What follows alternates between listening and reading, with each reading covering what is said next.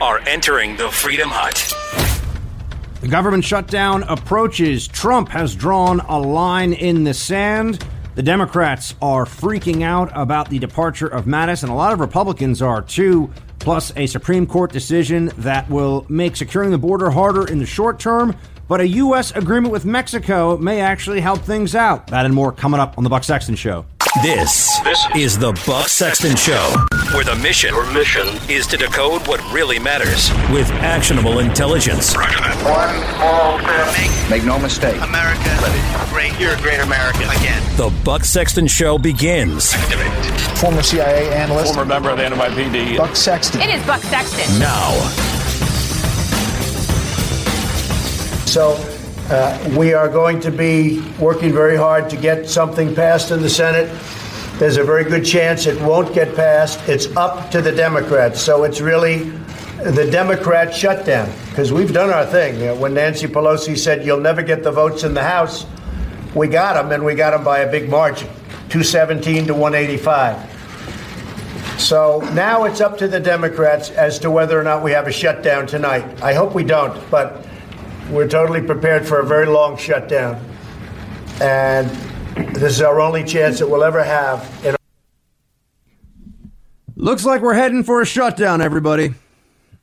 Looks like that's where this is all going. And the president says it's going to be a long one. And I've got to tell you, that seems like a pretty safe prediction right now.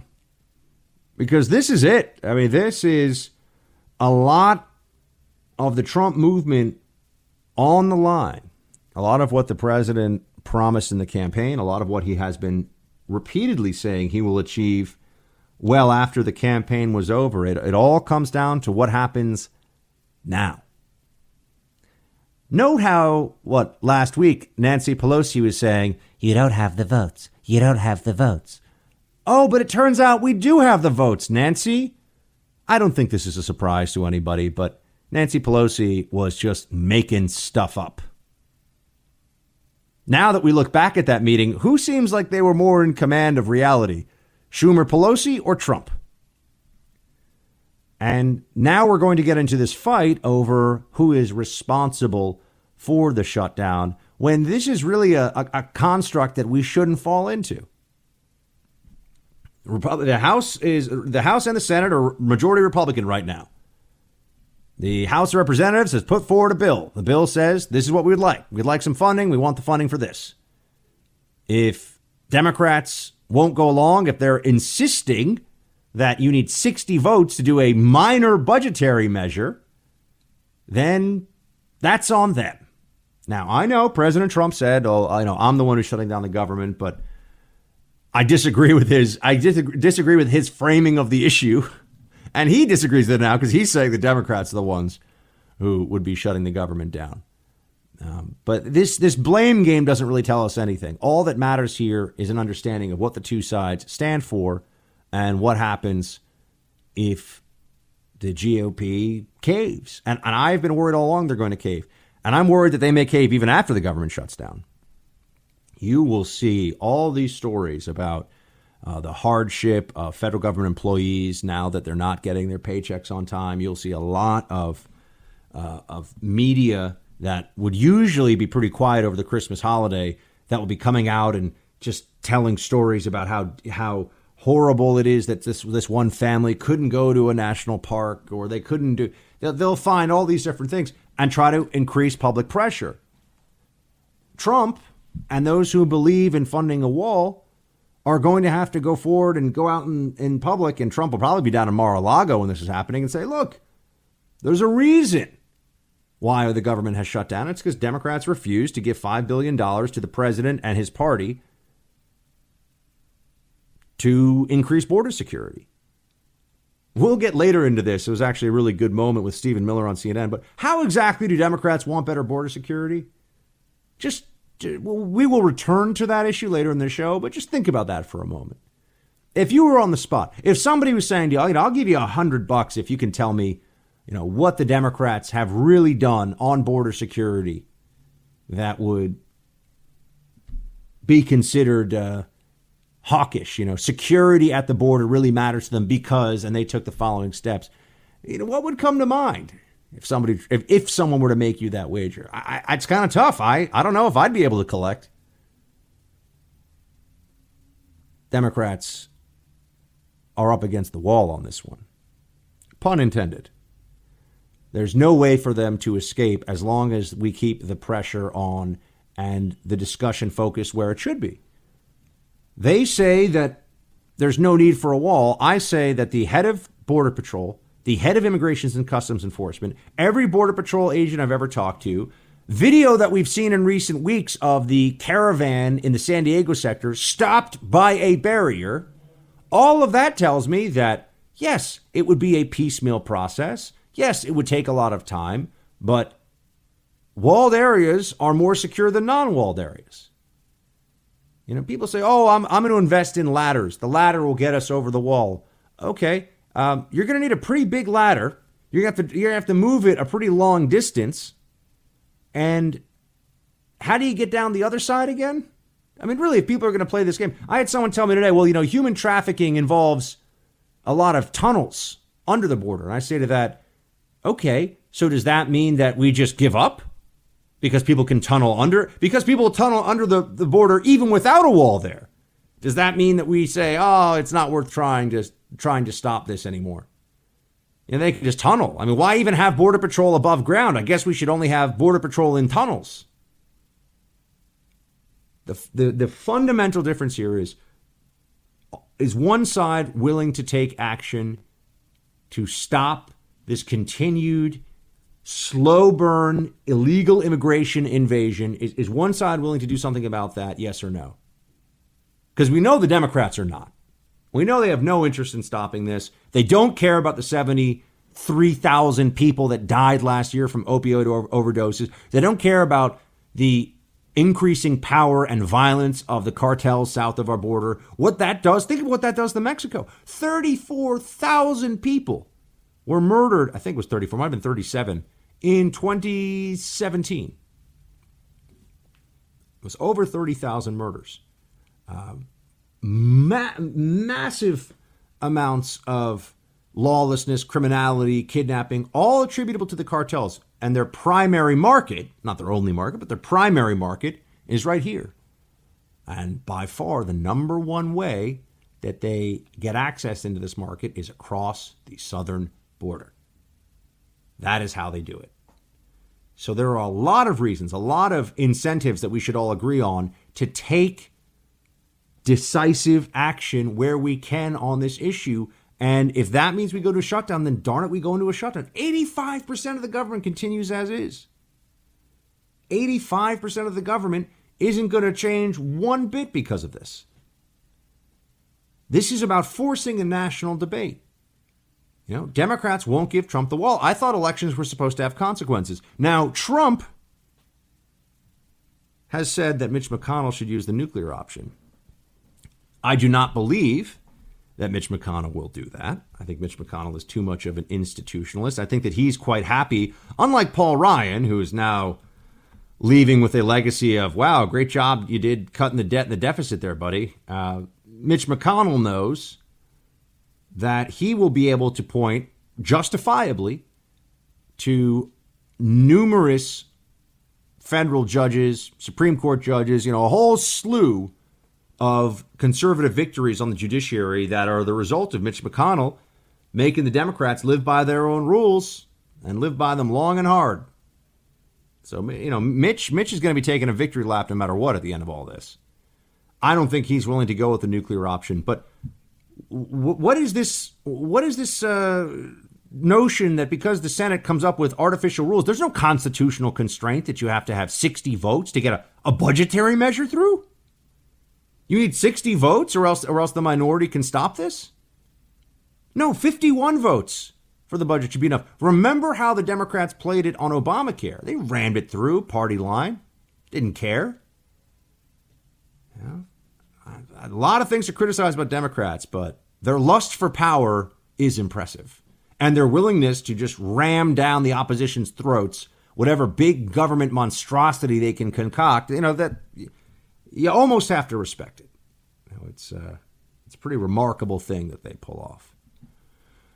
So a shutdown is where we're heading here, which also means, unfortunately, I was kind of looking forward to, this is my last, I know I'm going to get a little teary-eyed here. It's my last live show with you all for 2018 because I'm taking next week off. I'll be back right after New Year's, and I'm not taking off any vacations, not planning any vacations after that.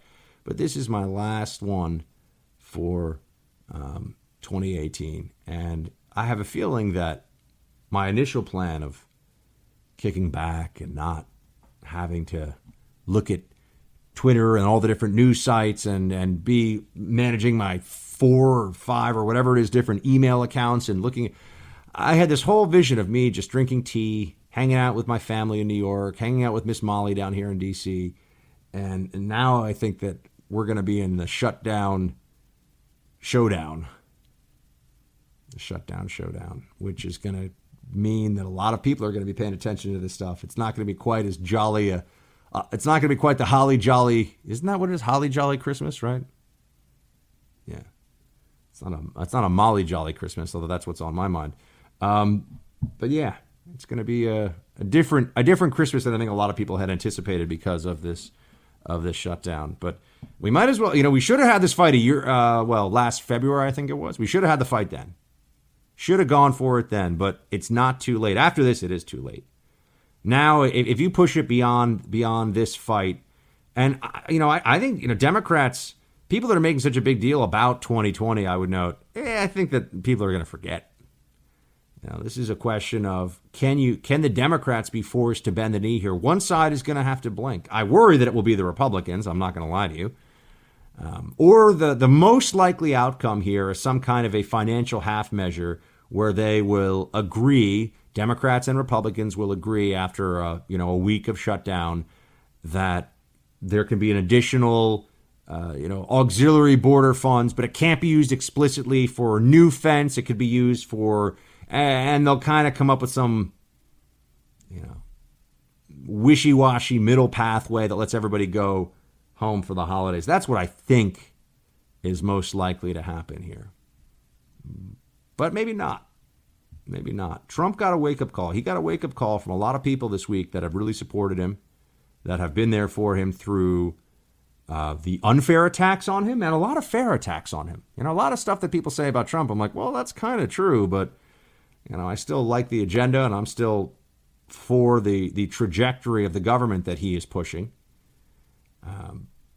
Doesn't mean that everything, every tweet, every joke, every policy decision he makes, I'm for. As you know, I was very unhappy with him earlier this week, and I'm very unhappy with the fact that we didn't repeal and replace Obamacare. But I guess people just don't want to hear that from me.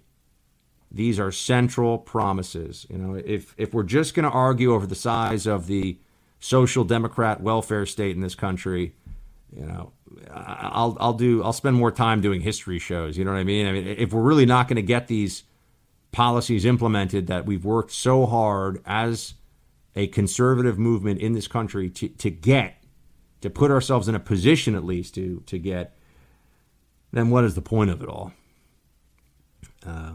Now I'm starting to feel a little bit like Bill Murray in Groundhog Day when it's like thousands of people gathered together to worship a rat.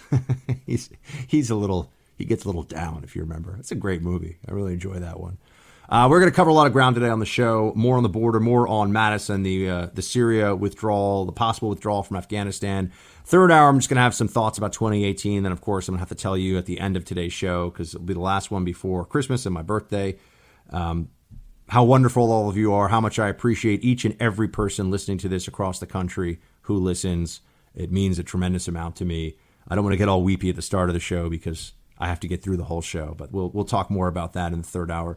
And a quick apology because I thought we were going to be able to do open lines for the whole show. Turns out because of the holiday schedule, we are producer Mike had to go for family reasons, had to travel. So we are down a man, which means we don't have someone in the phone lines tonight. I'm sorry to say. I didn't mean to. Fake news, Buck.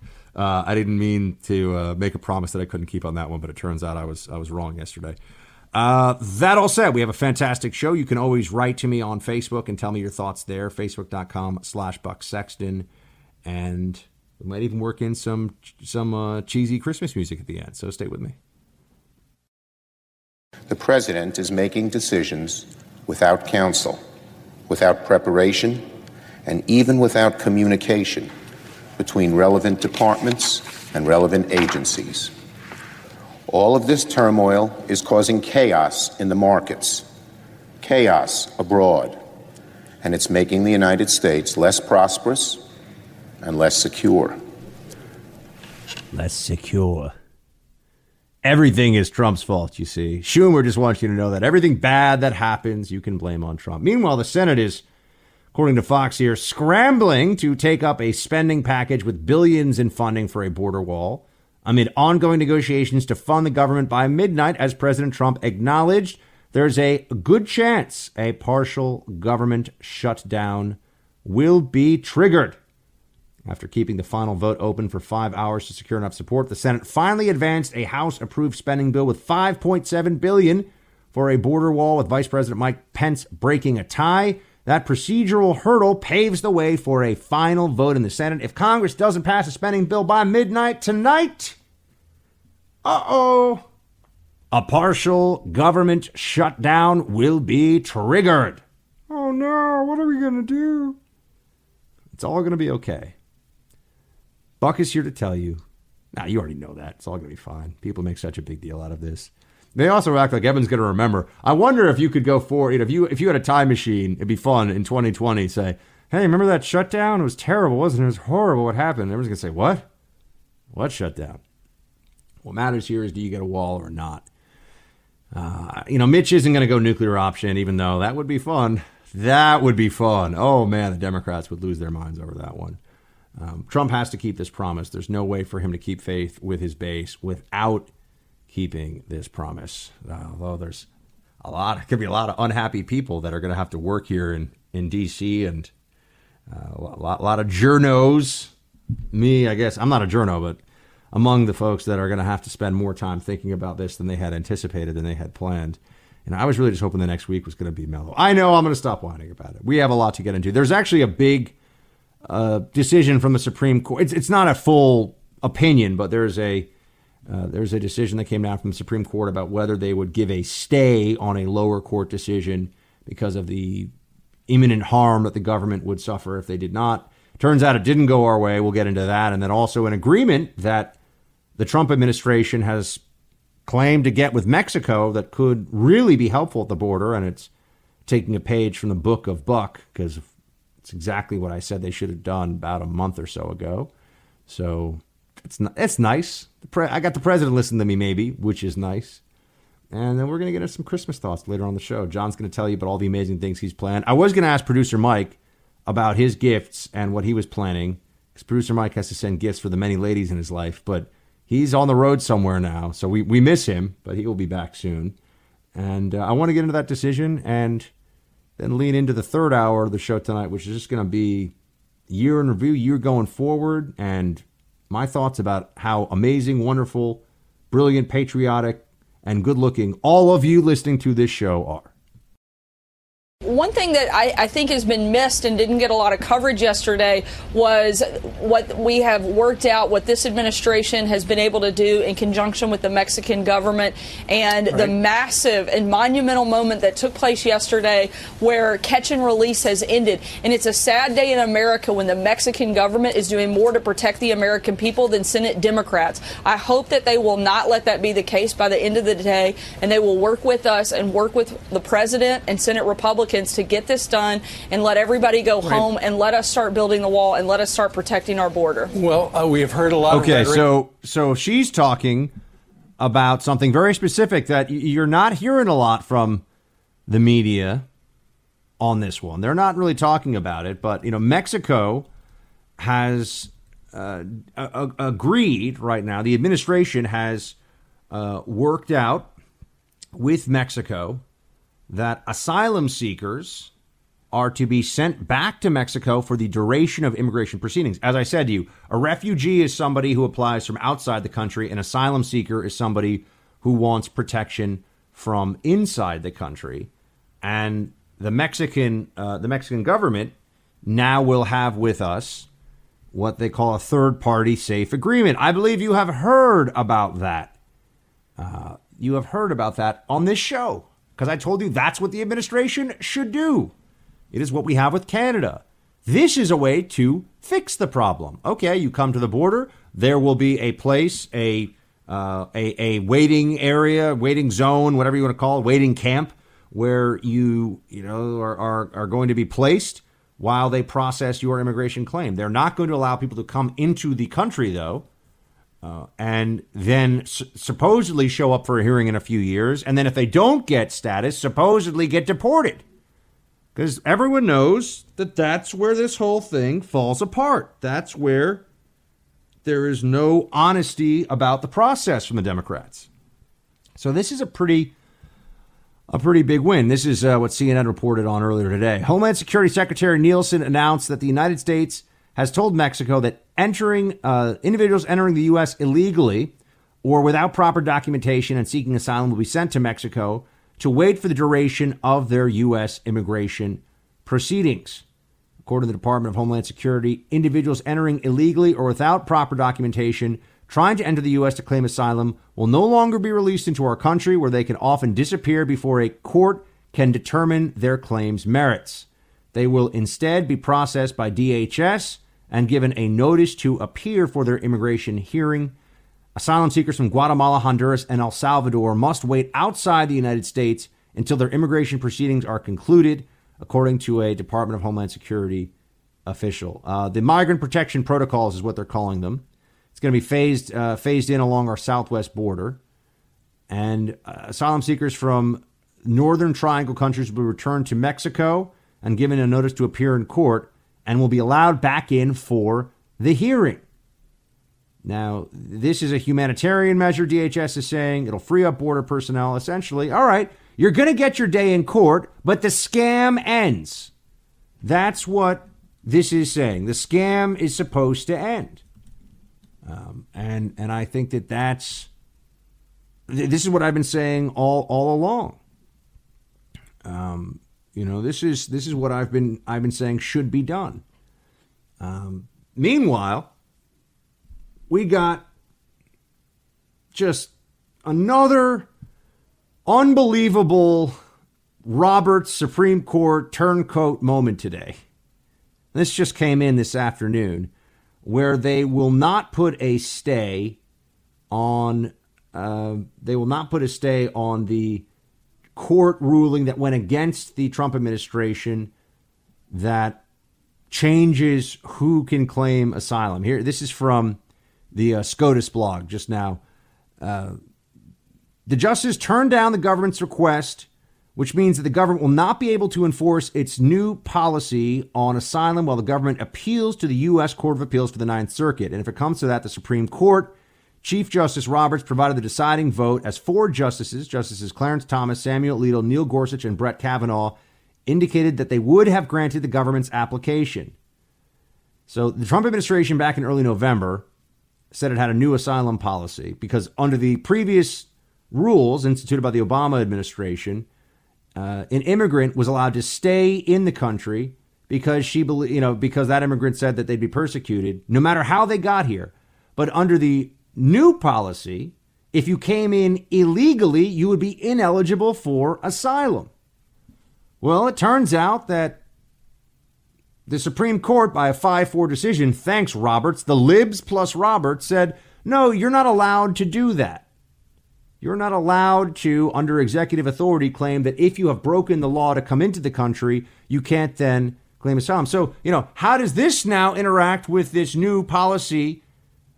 What this seems to do to me, from what I can tell, is you want to try to come into America illegally now because you can still claim asylum, still go through the asylum process, but you'll be in the U.S. interior. Whereas if you show up at a port of entry and say, hey, I'd like to claim asylum, they'll say, oh, great, thanks. Go back to Mexico and come back when your court date is.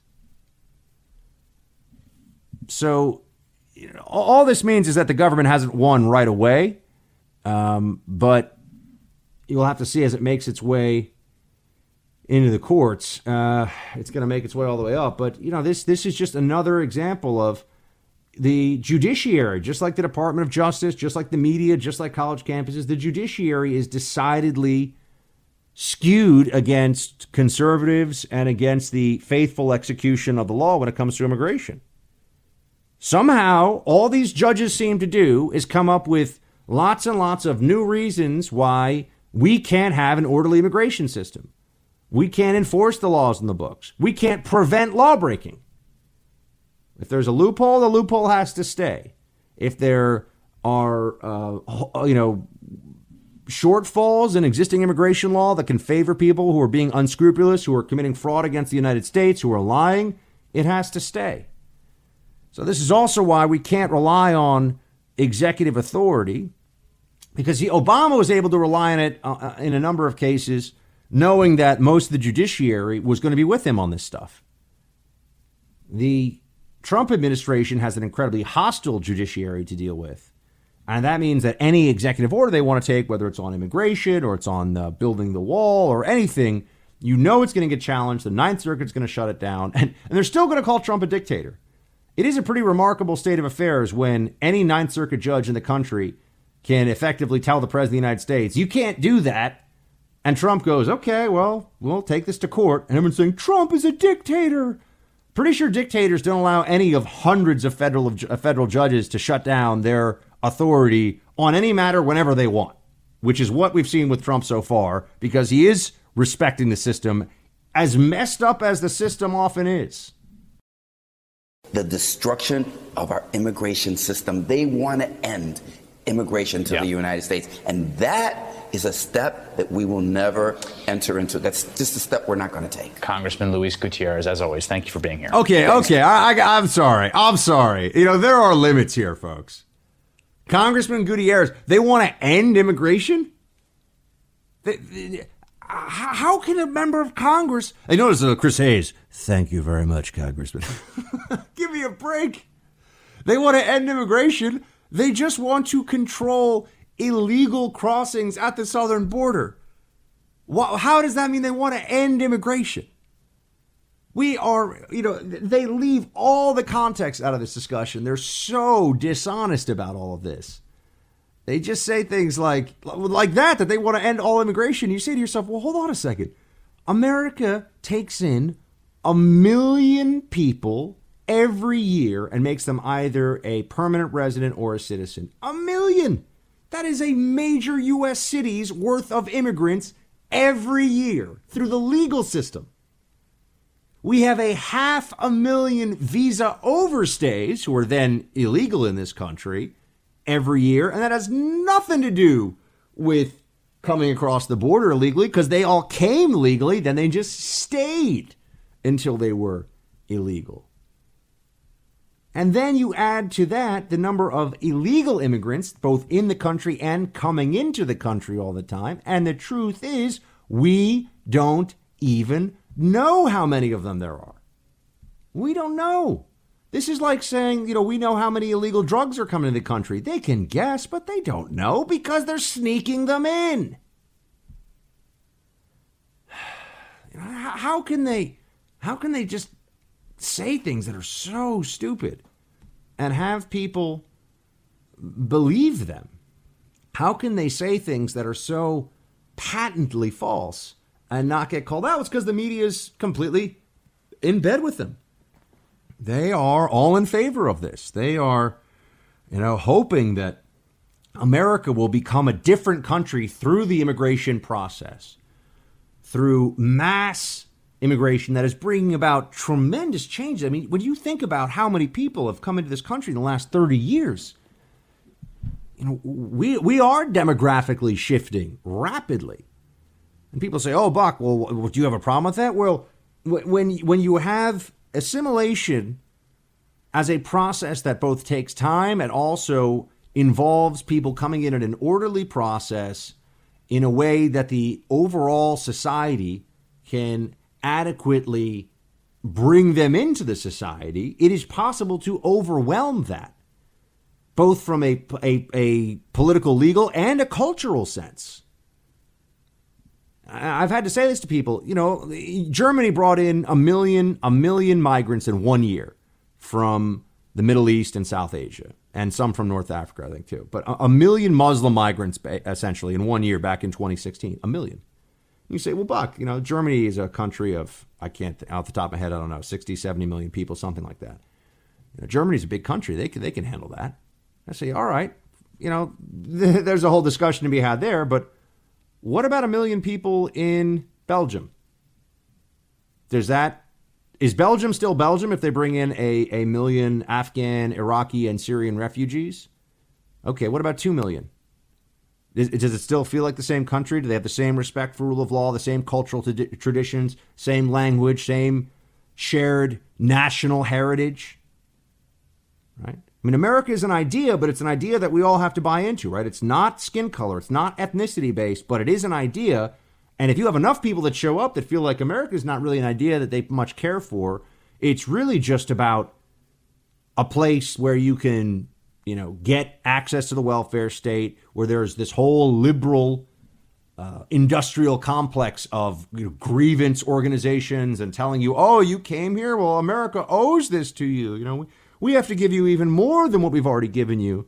We're so terrible to have put you in this position where you don't have everything that you want. But, we want to end immigration?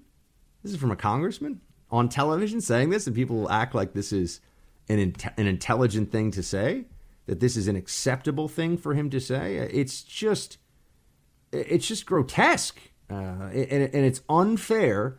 But we are dealing with people who are dishonorable on this issue above many others. I mean, this is one where, we should really just understand they don't care about the truth.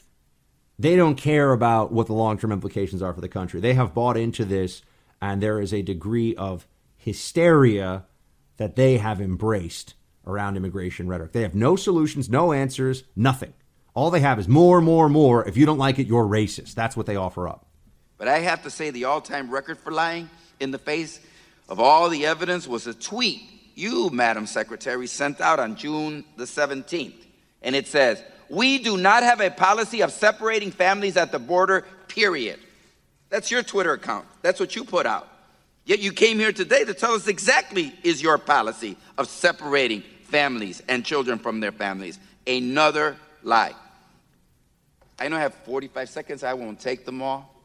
Oh, here it goes. Get ready for it. Gutierrez. To me and astonishing to me that during Christmas, of course, I like to call them the holiday seasons to be inclusive, but during Christmas, because the majority always wants to just call it Christmas, that during Christmas, a time in which we celebrate the birth of Jesus Christ, a Jesus Christ who had to flee for his life with Mary and Joseph.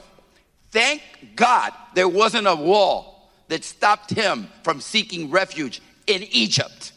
There we go. Thank God that wall wasn't there. And thank God there was an administration like this, or he would have too have perished on the 28th, on the day of innocence, when Herod ordered the murder of every child under 2 years of age. Maybe I haven't gone a lot to Bible school, but I know that part. I mean, he's a moron. God, shame on everybody that separates children and allows them to stay at the other side of the border, fearing death, fearing hunger, fearing sickness.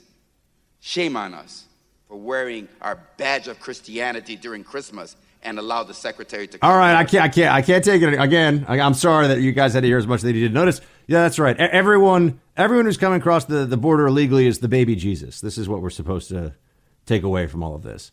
And Republicans are just the big, bad, mean people. By the way, when Joseph and Mary were returning to Bethlehem, it was to be legally counted for the purposes of taxation. You see, they were obeying the law.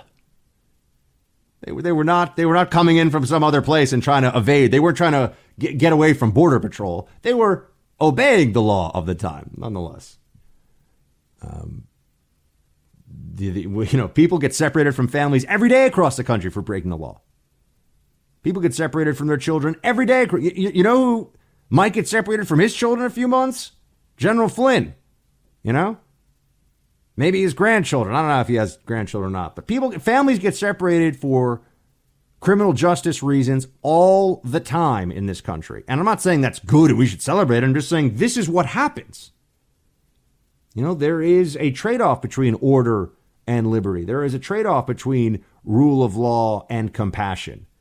And all Democrats do is just play this game of, we're the kind ones. We're not for open borders, but anything you do that makes the border not open, we're going to call you racist, baby-separating, heartless monsters for. I think Nielsen's probably done, by the way, in 2019. I don't think she's going to last that much longer because she probably is sick of just getting all this abuse from these crazy Democrat loons. And, I don't blame her. It's getting tough. It's getting tough out there for people that try to actually do something about the border. Donald Trump wags the dog. As the investigations into him close in, he plays chicken with the lives of federal employees and their families by walking the country toward a government shutdown. And the world is less safe today after the dramatic resignation of the last human guardrail. Defense Secretary Jim Mattis's resignation, a clear rebuke of Donald Trump's reckless decisions about troop withdrawals in Syria and Afghanistan. The backlash to Donald Trump's impulsivity being felt this afternoon at home and around the world, and reigniting questions about who Trump is working for and whether he's displaying an unsustainable degree of instability in office. From Secretary Mattis's resignation letter, quote, "My views on treating allies..." Okay. This is where I have to jump in. So that's Nicole Wallace, who is a former Bushy. She worked for the Bush administration. So a former Republican or just somebody who liked her position within the Republican elite, and now that she doesn't feel like she's as connected or as important, has turned on everything she used to believe in. I'm not sure which it is. Now, I believe that she is supposed to be an anchor and not an opinion journalist, but although it doesn't even really matter. The point is, just listen to that introduction. The last human guardrail against President Trump, General Mattis, the last human guardrail. Meanwhile, the number two at the Pentagon is now going to be, well, first of all, Mattis is still there. So, there's not even an imminent concern of there's nobody in place to do anything that would stop the president from.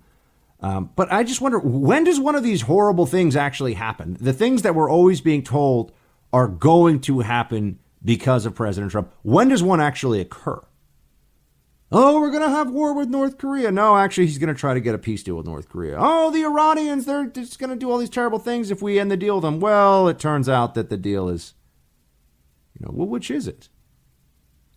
They tell us that these horrible things are going to happen and that Trump is so reckless and awful, and yet these things don't happen.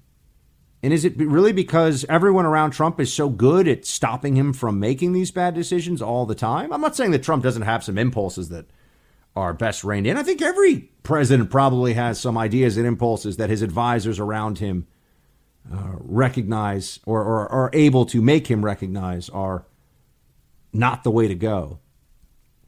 But did you hear all of that? I mean, you had an anchor on MSNBC there suggesting who does the president work for? We know what that is.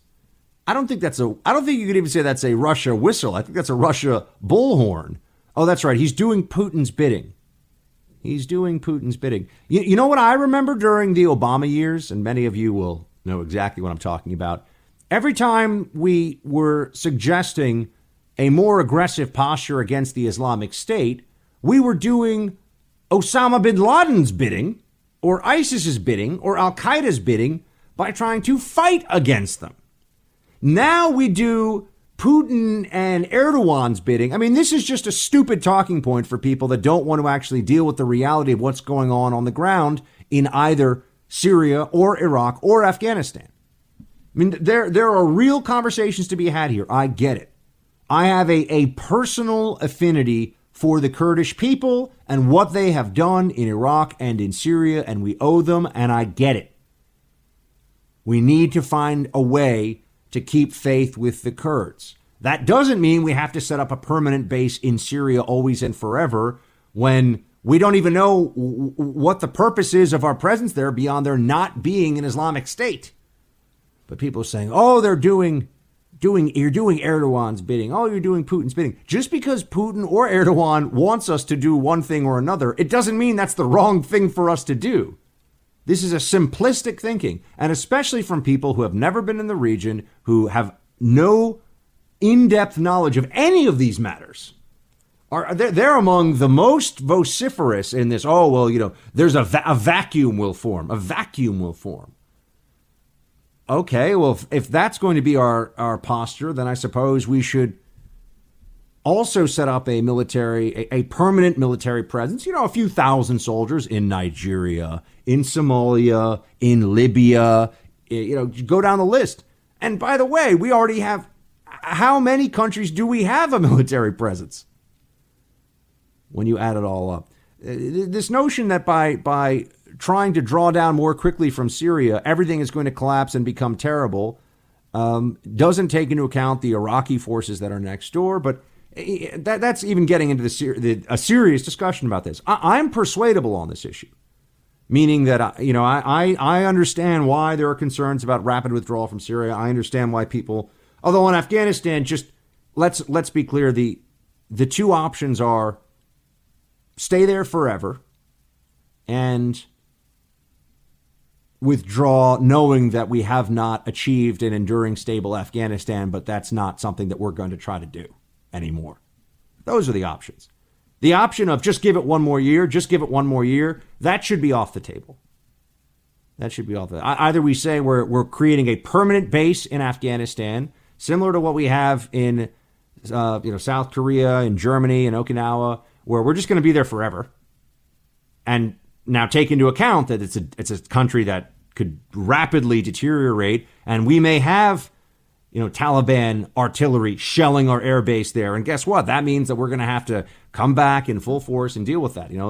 I had an exchange on Twitter today with a few people, with Ben Shapiro, with Britt Hume, who I generally really enjoy his Twitter game, actually. And Britt was saying, are you opposed to U.S. military being deployed anywhere that's dangerous? And I said, no, I'm opposed to U.S. military continuing to take casualties in a place where there's no end goal in sight. I got into some trouble with some folks today because I tweeted out the following. Ending a policy of endless war is never going to be easy. There will always be trade-offs, and yes, there are risks. But the alternative is endless war. People are saying, Buck, that's not fair. It's not endless war. This is just a strategic projection of power. And to that I say, well, the Twin Towers got hit by Al-Qaeda when I was a sophomore in college. All right, 2001. It's almost 2019. It has been 18 years. We have not one single year we can point to where we have not had U.S. troops involved in active combat operations in a foreign theater. And a foreign theater that, was not an imminent threat to the United States, to put it mildly. So, if that's not endless war, what is endless war? we could be at war for 30 years and they'd say, well, Buck, we could end the war next year, so it's not endless. I'd say, all right, but I think the point still stands. It's time to stop doing this, to try to build other people's countries for them. We tried very hard in Iraq at a cost of tremendous blood and treasure. We beat Al-Qaeda in Iraq. We beat the Taliban in Afghanistan. But we can't make these countries nice places to live. We can't make these societies more functional, really, than they are, or than their own people want them to be.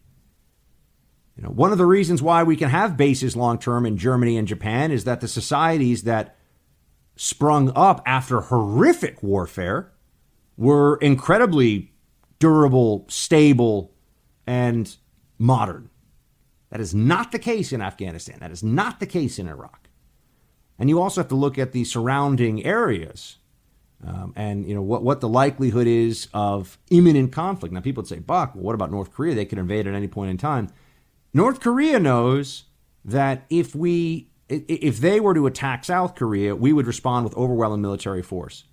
Let's just play this out a little bit more. If we were to set up a permanent military base in Syria, which is a sovereign country that we are not at war in, that the Congress has not authorized a military intervention in, and where we want the Assad regime to continue to be in charge if the choice is, and it is, Assad or the Islamic State. That is the choice. We do not have another choice, really, that we are aware of, or that is realistic. But what do we do when all of a sudden the base starts coming under assault from mortars all the time? What do we do when our permanent base in Syria has 500-pound truck bombs, 1,000 pounds of military-grade explosives showing up at the gate, at our security gates, and blowing up whoever happens to be there trying to do inspections? We went through this in Lebanon. No less than Ronald Reagan knew that it was a nasty fight, knew the humanitarian situation was terrible, tried to clean things up, realized this is a mess, and got out. People forget about that. Was there more violence? Did things grind on in Lebanon after we left? Yes, of course. But it wasn't our fight. And we lost almost, what was the full number? I mean, it was about 300 in the bombing of the Marine barracks. I'm forgetting off the top. I think it was 287, but I could be wrong on that one. This is the truth of the situation. We have to start understanding that there are limitations to what we can. I'm sorry, 307 people. I said about 300, but yeah, 307 people. 241 U.S., 58 French peacekeepers, 6 civilian, and the 2 attackers. We do not want endless war. I would like the U.S. to be at peace sooner than later. It's time to bring our people home. With a new year comes new hiring decisions, and that means new personnel and the need for new background investigations, right? Whatever size your company, you could have a company with 10 people, you could have a company with 10,000 people. You need another company that you can trust to do the background checks for your people, to vet everybody who's coming through the door of your place of business, right? That's Global Verification Network's role. You really want to try out this veteran-owned and dual-certified veteran-owned business based out of Chicago, but they've got offices all across the country. They'll work with companies of any size. They'll come up with a package for you. Just call them. They'll walk you through their process, and you'll never have to worry about who's doing your background checks again. And in fact, if you've got somebody doing them right now that's not doing a great job, give Global Verification a call, and they'll tell you why you should give them your business. Call 877-695-1179. That's 877-695-1179, or go to mygvn.com. This is a good metaphor for the Trump presidency. It is more and more concentrated on the views and beliefs of the base of the party, the House Republicans. I mean, the Mattis decision today and the apparent decision to shut down the government over the border wall. I mean, they are part of the same governing philosophy, which is the president doesn't reach out to his adversaries, political adversaries. He doesn't compromise, and he goes with the views of what of the people who he feels are his closest supporters. I mean, he is going to close down the government because Ann Coulter got mad at him. And that's where we are on the budget side. And Mattis is a representative of a broad Washington consensus about military matters. He is not known as a particularly political person, but he's out now. Yeah. And the phrase there's only so much blather from is probably over at CNN that one can stomach and one can handle. What he's saying, this whole nefarious construct of events that he's pulling together is also known as keeping faith with your base, keeping campaign promises. This is what President Trump said he was going to do. These things that he is pushing for this week are the things he said he was going to do.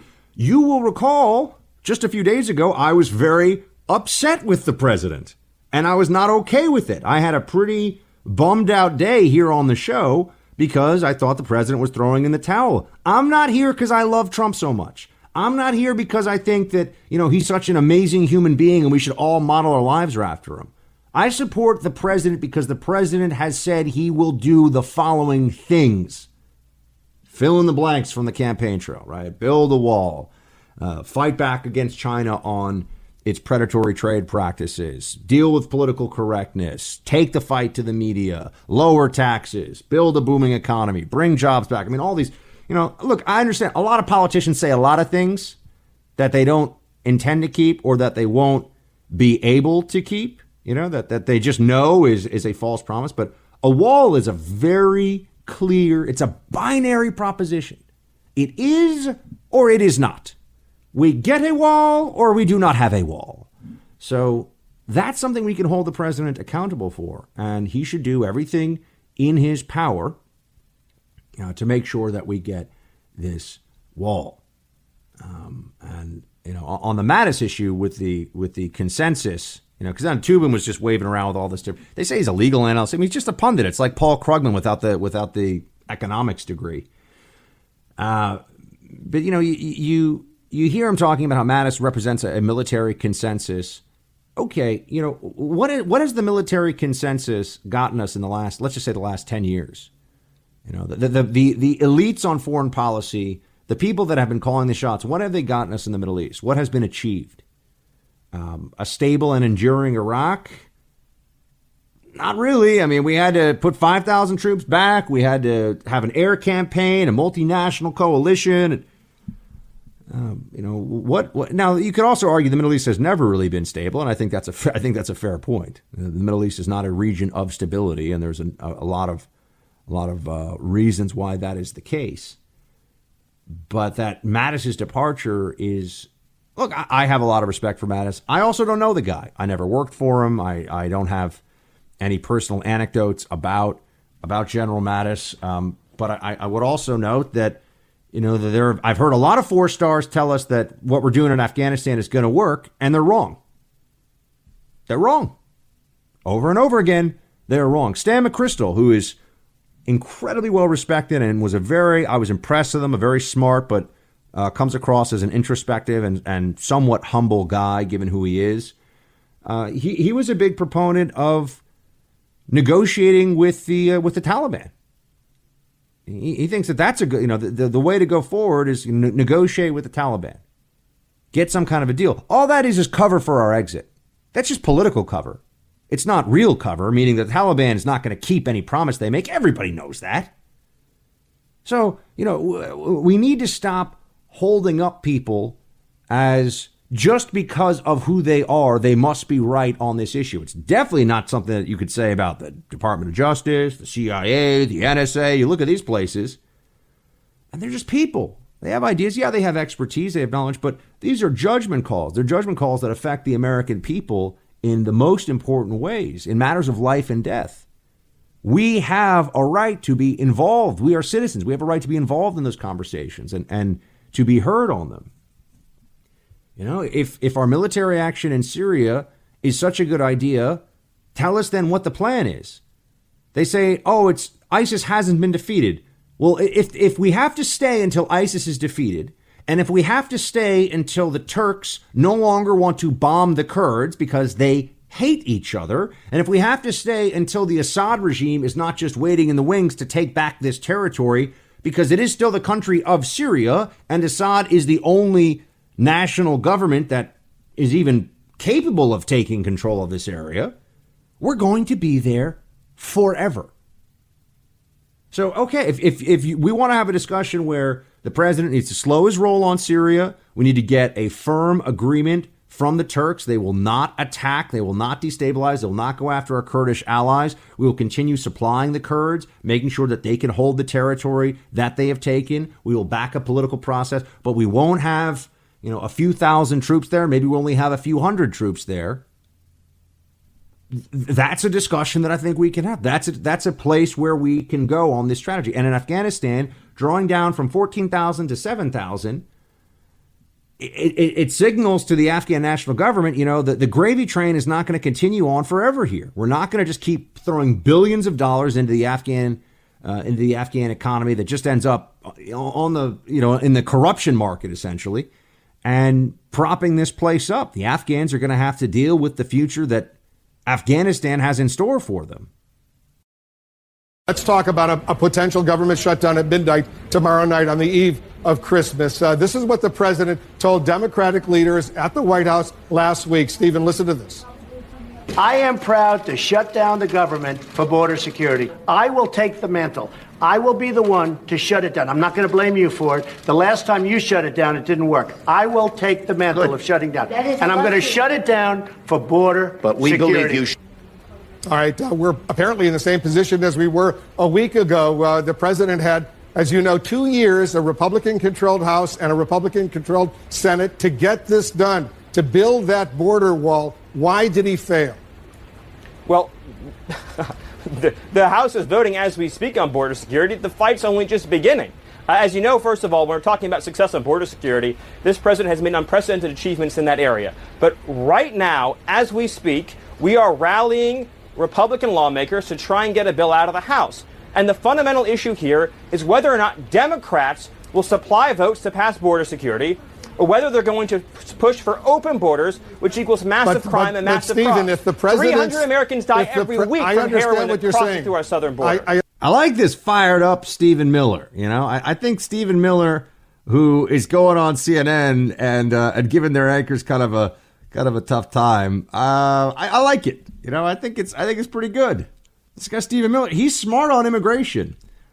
He's actually got, he's got some skills on the immigration front for sure. And the media really tries hard here to make it sound like what Republicans want is so unreasonable. Oh, it's just so unreasonable. When you think about it, what are they really asking for? $5 billion to build border barrier? Really? That's what's so impossible? I mean, given all the things that we spend money on? I've even seen Democrats. Howard Dean was writing about how we need to keep our military commitments where they are in Iraq, Afghanistan, and Syria. Howard Dean, Mr. Anti-War against the Iraq War, tweeted out, "By withdrawing our troops from Afghanistan, you are condemning millions of women to the Stone Age." Wow. First of all, that's I'm amazed that he got away with saying that. No education, no choice about who they marry. They will become property when the Taliban takes over. Is that what you really want, Ro Khanna? He's writing to Ro Khanna. And I would just say, okay, Howard Dean, so what you're saying is we have to rebuild Afghanistan and impose a new society upon them. That doesn't sound like a short-term limited mission to me. And how long before we're told that that's imperialistic and it's some neo-colonial white man's burden mission that we are engaging in there, and that we are oppressors and that we are doing bad things. This is what will happen there. We will be told that we are invaders and we are colonialists and all of those things if we actually try to remake Afghan society, which Howard Dean seems to want to do. But I digress. How much money is going to be spent, though? How much money is going to be spent on the war in Afghanistan, and how much can we spend on our border? Stephen Miller is not letting them just slip away on this with the usual talking points. And this is what you see so often with Democrats, is that the talking points are designed to attack the person who wants to ask questions. The talking points are set up on the left to shut down discussion, not to convince the other side or even convince somebody who's listening in that they're right. It's just offense. It's just perpetual offense when it comes to immigration. That's why it's, they'll say it's racism, it's xenophobia. Why do you want to separate women and children at the border? Why are you so heartless? Why are you afraid of non-white people immigrating into the country? All these things that they say are not meant to convince anyone of anything. They're just meant to make people who are asking questions about border security and illegal immigration say, I don't want to. This is too much for me. I don't want to get into this anymore. It's not worth it. It's not worth it. That's what they want you to say. John, do we have that clip of Miller continuing here with Wolf Blitzer? Are you talking to Democrats right now to come up with a compromise before midnight tomorrow night? The Democrats All they need to do is support border security, and the government will be funded. But that barrier that we're talking about is what the Border Patrol The Democrats support border security. They don't support $5 billion for a wall. Could you identify, Wolf, for me some of the kinds of border security you're saying the Democrats all say they support border security. Like what? Where they, don't, well, where with they all due disagree respect, with you they voted against Kate's law. They voted against ending sanctuary cities. They voted against deporting MS-13 gang members. They voted against deporting violent criminals. They voted time and time again against a physical border wall to stop illegal entry. I mean, where is the evidence that you keep asserting they're for border security? They haven't been. They oppose closing loopholes for asylum that flood our system with meritless claims. I want to move on to another sensitive issue. They oppose ending catch and release. You know, this is what somebody needs to do, to point out that there's nothing about the Democrats that suggests that they really believe in border security. They keep saying this because then people go, okay, well then Democrats must be reasonable. There is nothing about their policies that indicates a desire to be secure our border. And he just ran down this whole list. You know, they want people to be able to more easily get into the United States and claim asylum, and then they'll never be deported even when they don't get asylum, which is what the law says. The law says if you don't get it, you got to go. They don't want, more deportations. They always try to slow down deporting gang members. They don't want more aggressive border patrolling. They like sanctuary cities. They don't want enforcement of the interior. They don't want E-Verify. I mean, just go down the list. Go down the list. Where is the evidence for Democrats want a secure border? They know the American people, by a solid majority, want a secure border. So they say that. But when it comes to their actions, where is the evidence that they do, in fact, want a secure border? Based on the laws that they're willing to pass, based on the specifics of how they can fix different problems. It's just not there. Stephen Miller with a drop kick. Wolf Blitzer also, that guy, he's one of the luckiest people on planet Earth as far as I can tell. He just looks like an anchor and sounds like an anchor and doesn't really seem to know very much, is certainly not particularly adept or capable on his feet. And yet he's like the most respected anchor at CNN. I don't know. But he also at least doesn't go quite as far as some of the other pundit types that you have on CNN. Some of the others who are anchors but are actually pundits. They claim to be nonpartisan, and yet all they do, they get Chris Cuomo, Bro Cuomo, who's like, hey, so like when you become, I just want to ask you this question, Trump supporter, like when you become a racist? It's like, oh wow, that's a fair question to ask some Republican congressman who thinks that we should have a secure border. That's the game that they play, though. Unfortunately, that's what they do. But Miller is completely correct in laying out that on issue after issue, Democrats make it harder to secure the border and then claim, without evidence, you could say, that they want to secure the border. There we go. Score one for Stephen Miller. I got to tell you, he did a good job. Some of you have asked me, what's it like to do a show in the morning every day with liberals, Buck? What's that like? I say, well, Buck has a tremendous patience and sometimes has to rely on social charm to, I guess just charm, not social charm, to diffuse situations. Rising has been a very interesting experiment thus far. It is a left-right show, so I have a liberal co-host whom I must say on a personal level I get along with fantastically, and she's a lovely person. But it is tough to just have the give and take of, well, the two hosts from different perspectives, but more than that, the guests that we have come in. I was actually joking around this week because, everybody was kind of letting it loose letting it loose this week because we had our last week of full shows on the air before next year. And we're talking about how we can always tell when somebody comes in and they've done their homework about the show versus people that just come in and go, oh, it's just, a show. It's The Hill. The Hill's kind of a non-partisan, maybe slightly center-left, although I know people say it's center-right. But, it's a pretty both-sidesy website in terms of the news it puts up, depending on who you ask. And people sit down and go, hey, Crystal, hey, Buck.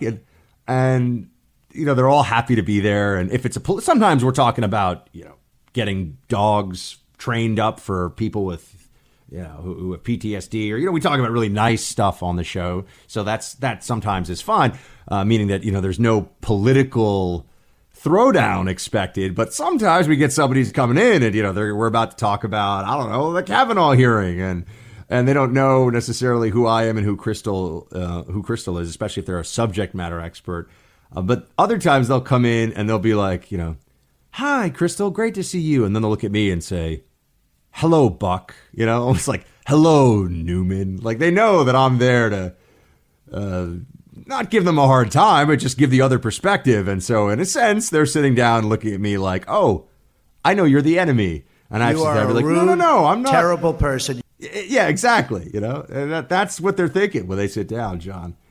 And we had some spirited exchanges. When we started this show, the idea was, and this is why I love radio so much, because this is just me and I get to tell you what's really top of mind, how I'm thinking about issues, and how the give and take of, email and Facebook. And we will take more calls in the new year, by the way. I know that's been something that we haven't been doing as much of, and I miss hearing from more of you on the phone line. So we just, honestly, it's the reason we haven't done calls today is staffing, because we're here in the holidays. I said I was wrong. I thought we would have the ability to take calls today. I thought we'd have a person to man the phones, because we need one on the board and one on the phones. And producer Mike had to travel today to get to his family, and so it's just DJ John rocking the booth. So I'm sorry that we don't have calls today, but that's why you should send me Facebook messages or email. You can send me an email. officialteambuck@gmail.com is the email address that we have set up. I keep saying we're going to get a new one, but it's been a while. All right. So, but with Rising, we do have these moments where things can get a little tense. Things can get a little difficult. And the most well-known exchange, I kind of want to do a little stop-start of it. The most well-known exchange I think that we had on the show, not including the really big interviews, the president, the vice president, other people, but the one that I think got the most attention was a throwdown with Candace Owens and my co-host, my lovely co-host, Crystal Ball. And I just want to play some of, this is what happens when you try to have a show where you bring everybody in and everyone's going to be nice and everything's going to be fine. But then things can sometimes get a little bit tense. Play it, John. How do you view the responsibility that comes with that? I view the responsibility of just being a person that maintains my ability to have an opinion, that I express an opinion, and no means that I say that I have just found the facts and this is related. Yeah. And I always reserve the right. You said there's 0% chance. Yeah. I said I'm going to go out and say that there is a 0% chance that this was sent by conservatives. I find all the things that are going on, the caravan of illegals, the packages that are being sent, Brett Kavanaugh's confirmation. All right, now pause for a second. I have to jump in here. Candace and Crystal were talking about these pipe bombs, which I never really found out what the full details were about the construction of the bombs. But I don't know if it's out there and I just missed it, but I felt like we didn't really get those questions answered about how the bombs were made and what was the full degree of lethality of them. But regardless, Candace said there's a 0% chance that a conservative sent those bombs. It turned out that the guy was driving around in like the MAGA mobile. So I make of that what you will. But then the issue kind of turned a little bit to race relations. And Candace Owens is an African-American female. Crystal is a white liberal.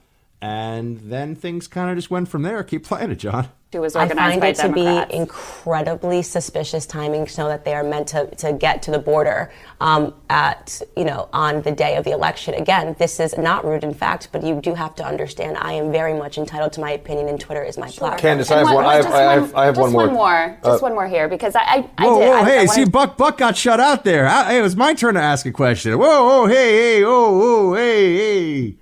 hey. That was where I was supposed to get the jump in. KB, that's what I call Crystal. KB, it's my turn. But no, she wanted to push on the issue with Candace, and that happens sometimes. We decide that we're going to, get into it more with the guest than the other host will, which that tends to be the way this plays out. But here is how that went. Keep playing it. To get to know you before you came on. And I'm really interested in your perspective because I think you're a fascinating person. Thank you. There was another tweet that said the Democratic Party is comprised of racist white liberals. That is correct. Am I a racist white liberal? Well, let's go back and let's say, I will say this, that many people in the party are not aware of their own racism. Let's go back to an early part of this conversation where you said to me, are you concerned about the color in the White House? Why would you ask me that question?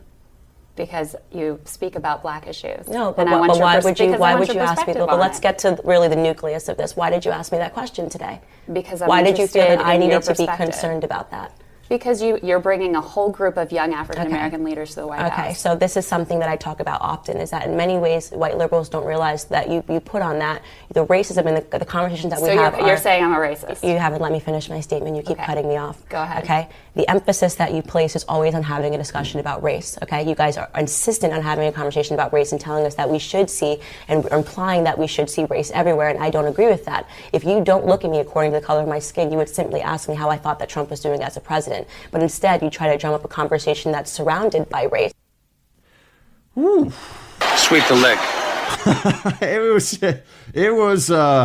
It got spicy in there for a little bit. I was like, Charlie Kirk was also on set with me. We you couldn't see this maybe you see it a little bit on the clip if you watch the video, but we were kind of looking at each other like, oh man, this is getting intense. I didn't know it was going to go here.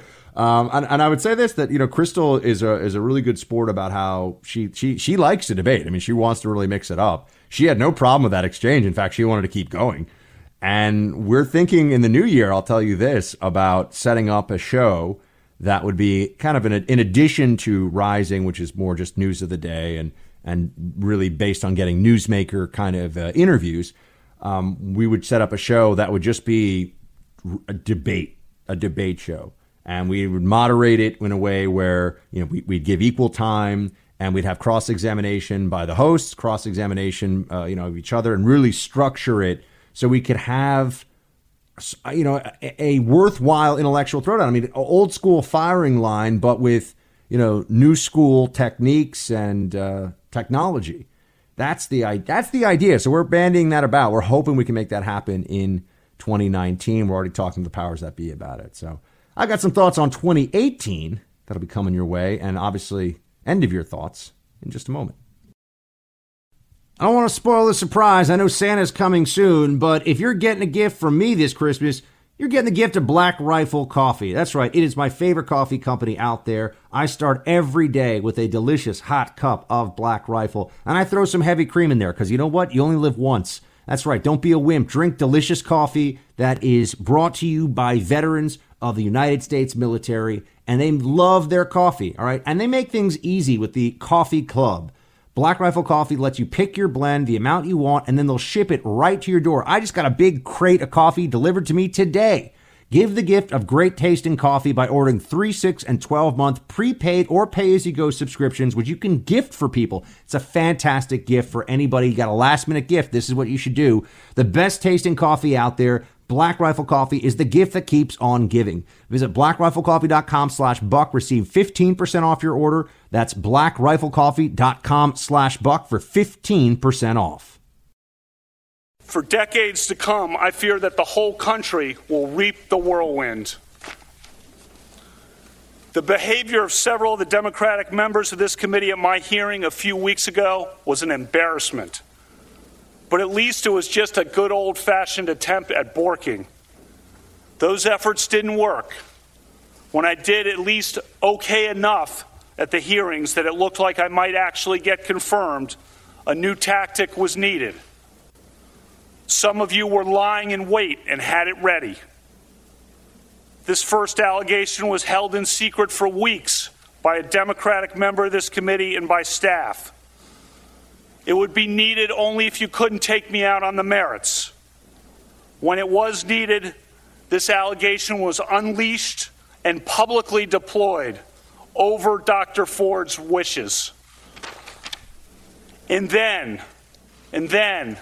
as no doubt was expected, if not planned, came a long series of false last-minute smears designed to scare me and drive me out of the process before any hearing occurred.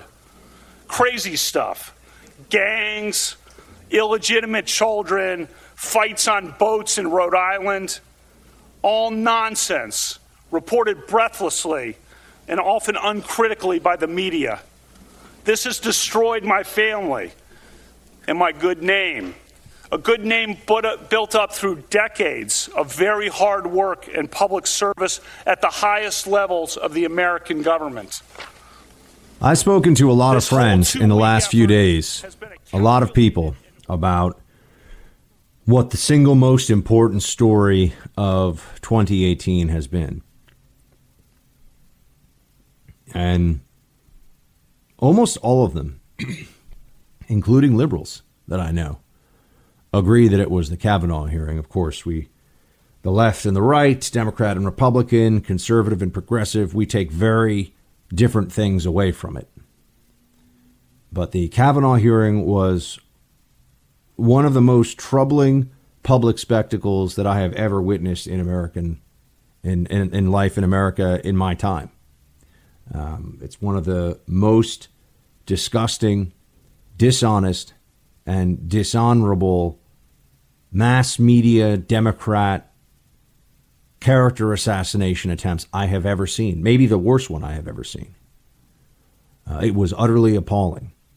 And it was a reminder, I think, for many of us that there is right and wrong in public life, that the media still has the power to destroy, maybe not quite as easily as they used to, but the left-wing dominated, Democrat-aligned mainstream media is not beyond ruining a man or a woman's life in its pursuit of power and for the perpetuation of their preferred narrative. I watched that Kavanaugh hearing, and I remember getting to talk to you about it right as it was concluding.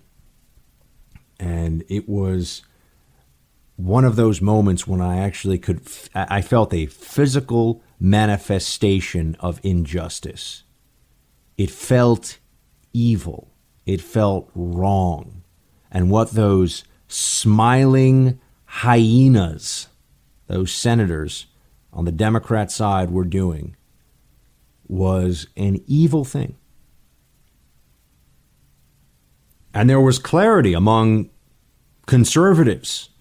All of a sudden, we realized that the left on some issues disagrees. On other issues, they are just wrong. They are immoral. On the issue of life, for example, they are wrong. And what they are doing is immoral.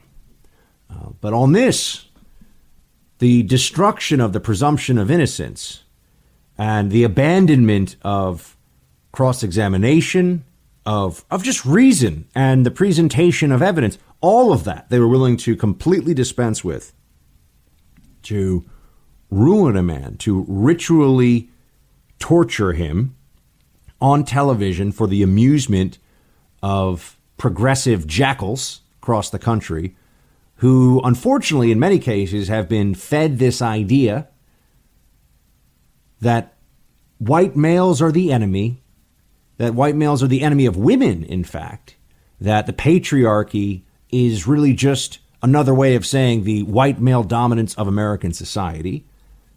And even if maybe Kavanaugh didn't do the things he was accused of doing, perhaps it was a necessary sacrifice, to even things out, to destroy him. That was a mentality that was much more widespread than I think a lot of people outside of the, coasts, outside of the corridors would realize. The Acela corridor, as it's called. I mean, the media was very much in favor of this for a whole host of reasons, not the least of which was they kind of wanted a really prominent, prep school, white male, Yale-educated scalp on the right. They really liked that idea. Maybe he was innocent, but they thought it was still worth it to destroy him. I can think of few things more horrible than being accused of being a serial gang rapist. Remember how insane these accusations were. And it's very important that you also remember who was willing to be a part of this.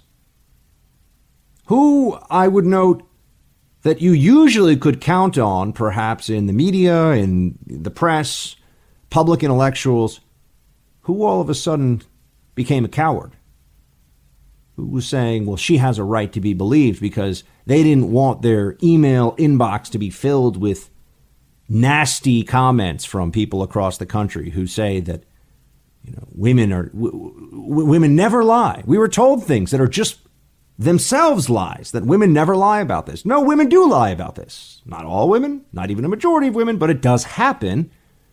So why spread the lie that it never happens? They were saying that. A lie can be a very useful thing, unfortunately, for unscrupulous people, and we were seeing that on full display in the Kavanaugh hearing.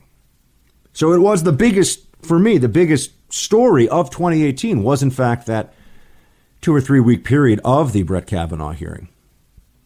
And it serves as a very important reminder for all of us, a very important reminder that the left is willing to act in ways that are really demonic, that go beyond just a question of different means to reach the same end. It's not just, you have your way and we have our way, and maybe we can find some way to make it all, go down the middle. No, this was the acceptance of immorality to destroy a human being publicly for all time. And they failed, but they just barely failed. As I've told you many times here on the show, I was talking to people in the White House during those weeks, as well as others around this town in D.C., and it was a close-fought battle. There were times when it looked like maybe the president, just for the reasons of preserving the Republican Party's reputation or whatever the fear was, they might withdraw the Kavanaugh nomination. It was close. And if Blasey Ford, who now of course is a celebrity, and we all understand that, and they spent a tremendous amount of time working with her on her presentation, and this was all stage managed. This was all there was collusion, you could say, in this effort. This was not just some woman coming forward on her own without anyone telling her what to say, how to say it, how to present. Every aspect of it was very closely managed for maximum impact against Kavanaugh. If he had not come out, and we started by playing some of his defense, if he had not come out as any man of honor would, accused of the things that he was accused of, and responded to it with indignation and outrage and righteous fury, he would not be on the Supreme Court, and he would have been destroyed. Everything that he had built over his life, everything that he ever stood for, would have been destroyed. He would have had to seek justice in the next life, because in this one, there would have been no justice for him. And this was forced on us by the same media that tells us all the time that Trump is so immoral, so unethical, so distasteful. I don't trust any of them to be the arbiters of what is fair or right. I don't really want to hear it. I don't really think I need their lectures. But it was a warning for us all as well. This next year, 2019, is going to be very, very ugly. The political temperature will go even higher. How is that even possible? It's tough to say, but it will. There are a lot of people who I think have lost touch with what really matters in their lives. A lot of people who are scared, who are angry, who have been brainwashed, whether it's on climate change or Trump's xenophobia or the threat of nuclear annihilation that he poses, or Russia collusion, any one of these areas of hysteria. And hysteria, unfortunately, is contagious. That's how you get to a mass hysteria, and that's where we are. This is going to now be funneled through a Democrat majority in the House of Representatives that, as we saw from the Kavanaugh situation on the Senate side, has no scruples to protect, will do anything that's effective, will destroy anyone that stands in their way. And so we are going to have to be prepared for things to get nasty, messy, and very, very difficult. You will have people in your day-to-day life who will think less of you if you don't agree with them that Trump should be impeached. You will have old friends, this has happened to me, who say really unfair and hurtful and destructive things to you about you because you don't agree with them. Be prepared for that. Don't back down, but also you don't have to fight every fight. You don't have to engage every time. It's some fights are just not worth it. Most fights, quite honestly, in your day-to-day life are just not worth it, at least over politics. Rarely is it the case that you need to hand out your own version of the buck slap, although sometimes you should. There was this news today about Ruth Bader Ginsburg, around whom a kind of creepy cult has formed, the cult of RBG, the CrossFitter and the Supreme Court Justice Extraordinaire.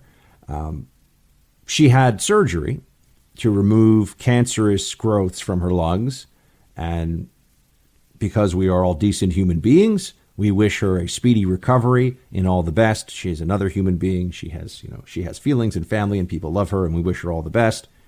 I bring it up only because it sent a bit of an alarm through the left-wing ranks, because their plan is that Ruth Bader Ginsburg will stay through the 2020 election. But that's a ways off. Ginsburg is 85 years old and obviously had a very serious health scare. And this is after she had broken a number of ribs. She's going to try to make it all the way through, but her health may fail. She may have to step down.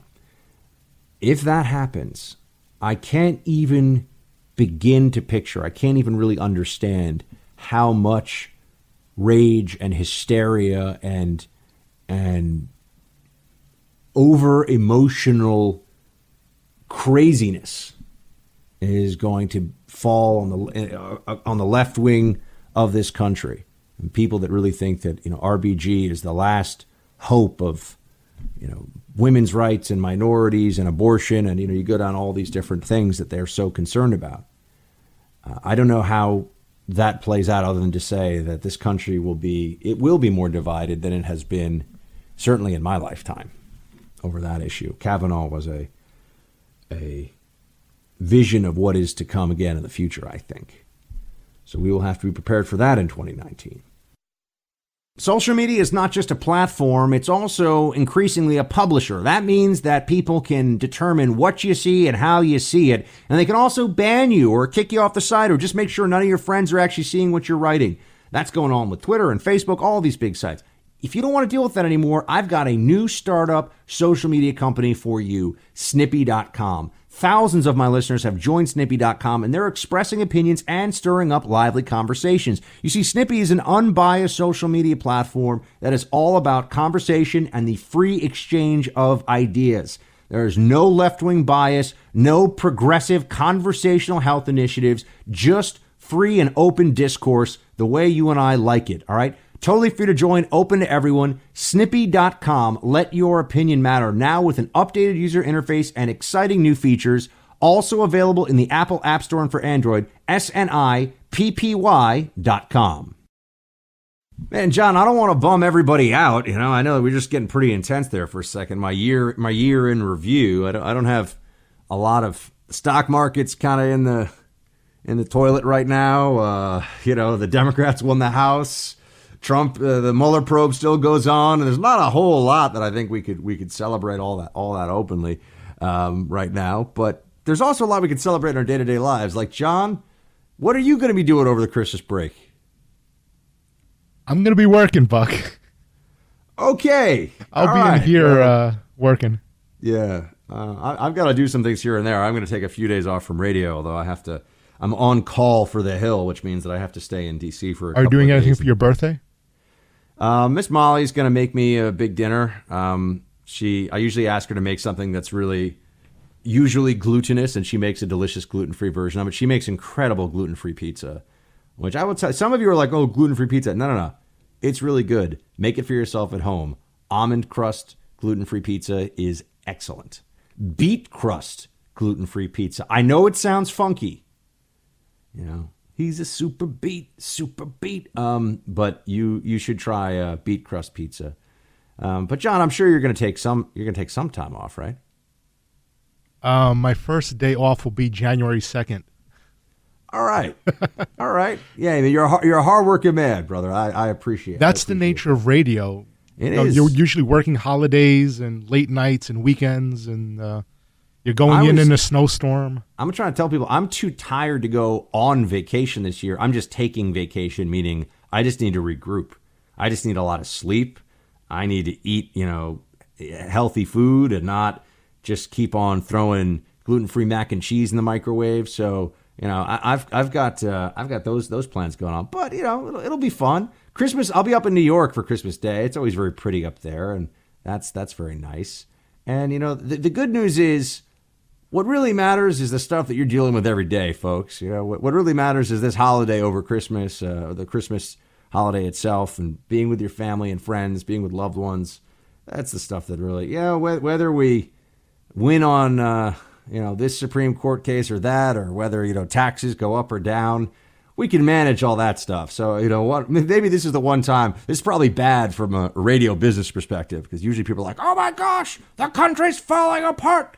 They're abandoning their principles on the Constitution. And I get it, right? This is what most people do on radio all the time. And, they're trying to destroy us. But I'm here to tell you that it's actually all good. It's all going to be okay. Not every day, not day to day. There's going to be problems, but it's all going to be all right. And this Christmas, take some time to reset.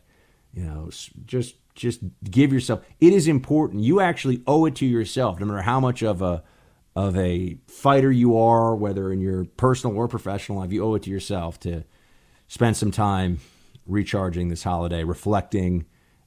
Maybe think about baby Jesus and God. That's up to you. But there's a lot of stuff that you should be doing that will help you push into 2019 strong. So there we have it. A little bit of uplift before we get into some roll call and some closing thoughts for 2018.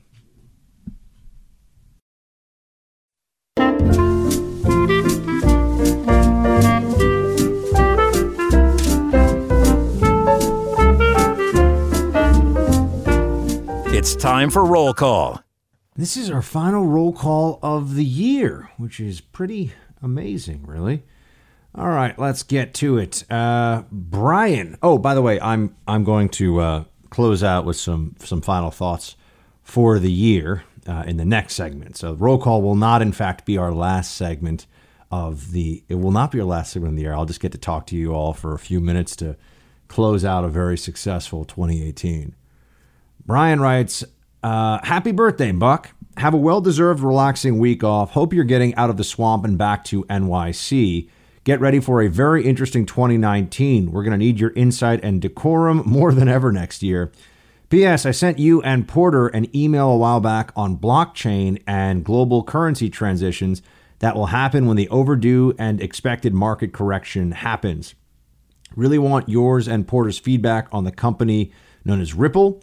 When the correction happens, I think we'll see a large-scale transition to XRP in banks and institutions. Take a look, as I appreciate your research. Well, Brian, I will certainly take a look, and thank you so much for your kind words. And yeah, 2019 is going to be wild. I'm going to be talking more about that next, but 2019 is going to be a particularly interesting year to be doing radio and covering politics. Mesa writes, hey, you read my message on air. Awesome. On my way home now and catching the show. So bummed about Mattis resigning. He was definitely my favorite cabinet member. Keep up the great work, Buck. Shields high.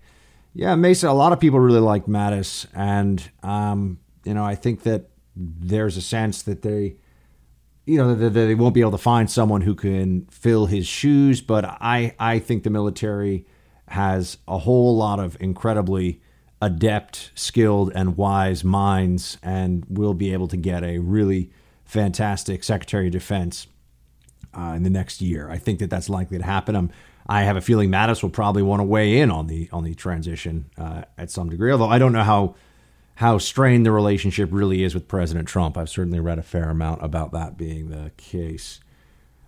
Scott writes, hey there, Buck. Considering that my little town of 16,000 souls here in Laconia has lost 12 people to drug overdoses this year, and we all know where they're coming from. Where are the people that will start asking truly hard questions to Democrat lawmakers that have zero interest in securing our border? Who's going to stand up and ask Nancy Pelosi next year and ask her, Madam Speaker, 60,000 people died last year from drug overdoses. How many American citizens do you think are acceptable to sacrifice to opioids streaming over our borders on the open border altar? 30,000? It is truly time to take these people to the woodshed. Keep up the good fight, and I'm keeping my shield high, brother. Merry Christmas. Well, Scott, Merry Christmas to you too. And on the opioid issue, I mean, I agree. I think it's an incredibly serious issue, and I am troubled by the fact that people just don't seem to want to believe or want to accept the reality that the drugs are coming across our southern border. That's what is happening. That is the truth of where most of the illegal opioids are making their way into this country. So with that in mind, I just would have to say that we have to keep the pressure on, keep spreading the truth, keep talking about what, the likeliest ways of dealing with this, or the best, most effective ways of dealing with this problem will be. It was very troubling. I was reading an analysis of the opioid epidemic, and there was a case being made just based on the statistics that we are likely to see a significant decrease in opioid addiction after there has been essentially a massive death toll that has gone on long enough that the people who have already been introduced to opioids, already have some dependency, are no longer with us. I mean, it was a horribly macabre view of where the opioid crisis is going. It would almost like be saying that the war will end when enough people have died, when enough people have died that neither side has the will to fight anymore. So I think we need to head that off. We can't just wait for there to be people dying. That's unacceptable. James writes, "Hey Buck, shields high. Banning bump stocks is really just banning a firing technique. With a little practice, anyone can use the recoil of the weapon to fire like that. It really makes no sense. Love the work you do. Sincerely, James." James, I know that you can create a bump fire effect by looping by using your belt loop and firing it that way. So that there are ways to do this that don't involve a piece of plastic. And remember, that is what has been banned here. A piece of plastic is now an illegal thing to own. I think that should be troubling for everyone. I mean, when the government can make something that is an inanimate object that is very easy to make and is in and of itself not dangerous to anyone, when they can make that a felony to possess that, that is troubling. James writes, "Hey Buck, I have two possible solutions to the wall. Hand it to the Army Corps of Engineers, fund it with the military budget, or sell government bonds to fund it. Let people willingly pay for it. If it's going to save the government money in the long run, they can pay the bonds back." The Army Corps of Engineers certainly could do it, but I think that there are issues with how it would actually how you could transfer over funds to use for that purpose. So I would say that's something to keep in mind and think about. I mean, it's not as simple as just, well, we're going to spend the money on this. Congress has to appropriate it for certain purposes. But nobody really knows, except for the people who work in Congress, how these budget processes and how the appropriations really go. It's kind of an arcane and down in the weeds process. So that's what I've got for you on that for now, my friend. Let's see, what else do we have here? Tim writes, "Buck, I'm listening to Ben Shapiro, and he just blamed you for the Syrian pullout. He said this was not driven by Nikki Haley, Pompeo, Bolton, and Mattis, who are all against it, but the president must be listening to Buck and the dictator of Turkey." Good job, Buck. He referred to you as a big-headed fellow Tucker.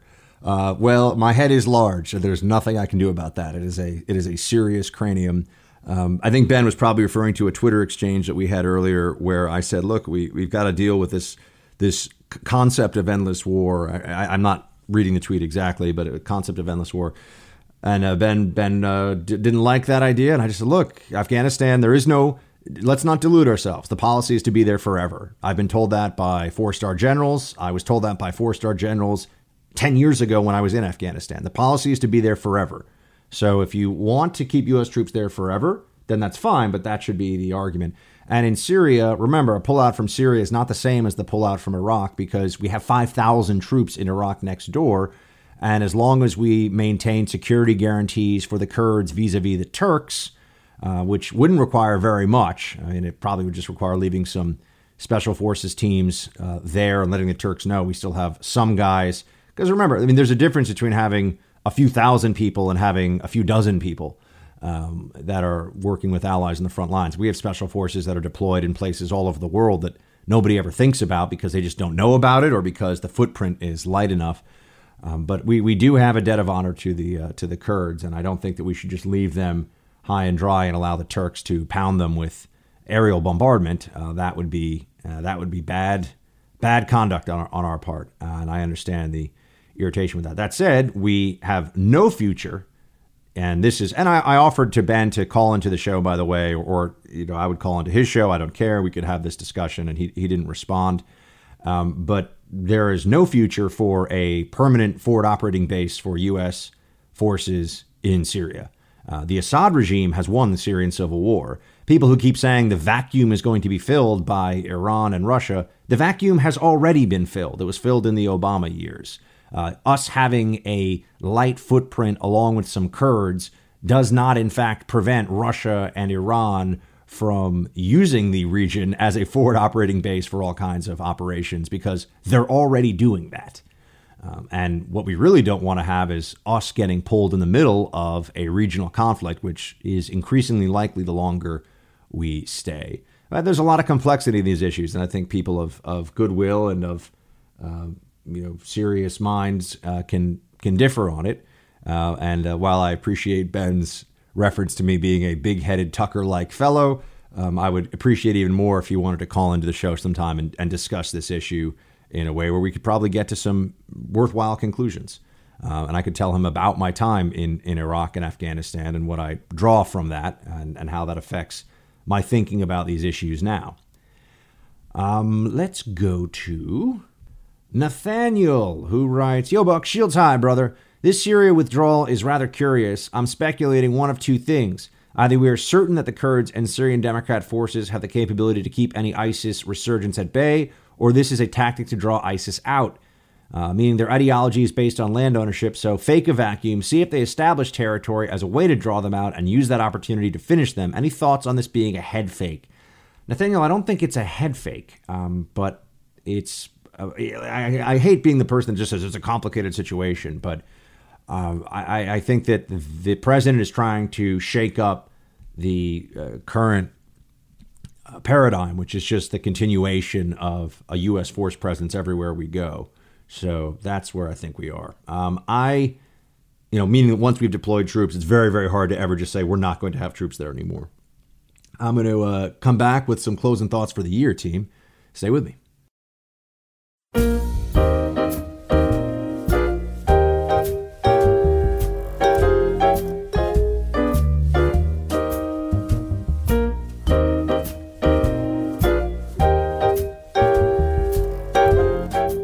Christmas tree. Oh, Christmas tree. Man, I feel like we probably shouldn't close out 2018 with Muzak of Oh, Christmas Tree, but nonetheless, here we are. Every year around this time, because it's the holidays and I have my Christmas obviously coming up, just like the rest of you, and also my birthday, which for those who don't know is December 28th. I will be 37 years young, which feels like quite a ways.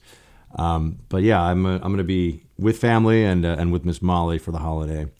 But this is where I have to take a couple of minutes to just say that with all of the change that I have had in the last really 8 years since I got into media, and with certainly the changes of the last couple of years, leaving the Blaze, going to national radio syndication, and then spending some time at CNN, where I was ritually ambushed and abused for the amusement of Democrats, and then leaving and starting at the Hill with this new Hill TV venture. The one constant that has always kept me getting up every day, staying up late at night, reading as much as I can, doing as much research as I can, and just giving it my all, are all of you, the people who listen to this show. I have a tremendous gratitude, respect, and affection for all of you, whom I refer to as Team Buck, although you're just the team. You're the people that listen to the show and that give me a reason for doing the show. And I've learned a lot from all of you over the years. You have been there to support me during some really incredibly difficult, challenging professional and personal times. And it's just such a privilege, honestly, every day to get to talk to all of you. And I do cherish it each day. I will say the one thing that I always look forward to is doing this radio show and getting to speak to all of you across the country, those of you who listen on your local station or those who listen on podcast. It really is an incredible gift to have this platform and to share thoughts and this experience, this ongoing intellectual and honestly spiritual exchange that goes on with this radio show on a day-to-day basis. And it is something that, and as my parents hear me talk about this, I know my mom gets a little misty-eyed sometimes, but it's pretty astonishing that a kid who had a speech impediment when he was in the first, second, third grade, had to get special tutoring because he wasn't doing well in school, had to have a special speech therapist to teach him how to sound like other people around him and not pronounce words incorrectly and even pronounce his own name, believe it or not, incorrectly, that you would fast forward to years later when I'd be able to address you here on this platform, almost 130 radio stations now across the country, I believe, carrying this show, but also having been able to sit at the Golden Mic for Rush Limbaugh and do Sean Hannity's massively successful radio show and Glenn Beck's radio phenomenon, to have sat at the helm on those different ships and had those experiences. It's been a pretty incredible ride. And this year on my birthday, the thing I will be most happy about when I reflect back, other than my health and my family and the love that I have in my life, the thing that I am most proud of in my professional career in media, the one area where I always feel like every bit of effort is worth it, and everything that I can do to bring entertainment and information and just connection with like-minded people across the country to this show is worth it. So thank you all so much for that. I'm excited for 2019. I have all kinds of plans in the works. There are so many things, I can't even get into them right now. I also don't want to overpromise and get ahead of myself with things that are going to take a little more time than I'd like them to. But we have a lot going on. If you get a chance over the holiday to talk to people about shows they listen to, I always appreciate it if you can tell them to try downloading the Buck Sexton Show. That's all I want for my birthday from all of you, is to get one person who has not heard this show before to listen to the Buck Sexton Show on podcast. That is my birthday request and my Christmas request. You all mean a lot to me. I appreciate all the support, and I want you to have a fantastic holiday. I'll be back with you in the new year. Shields high.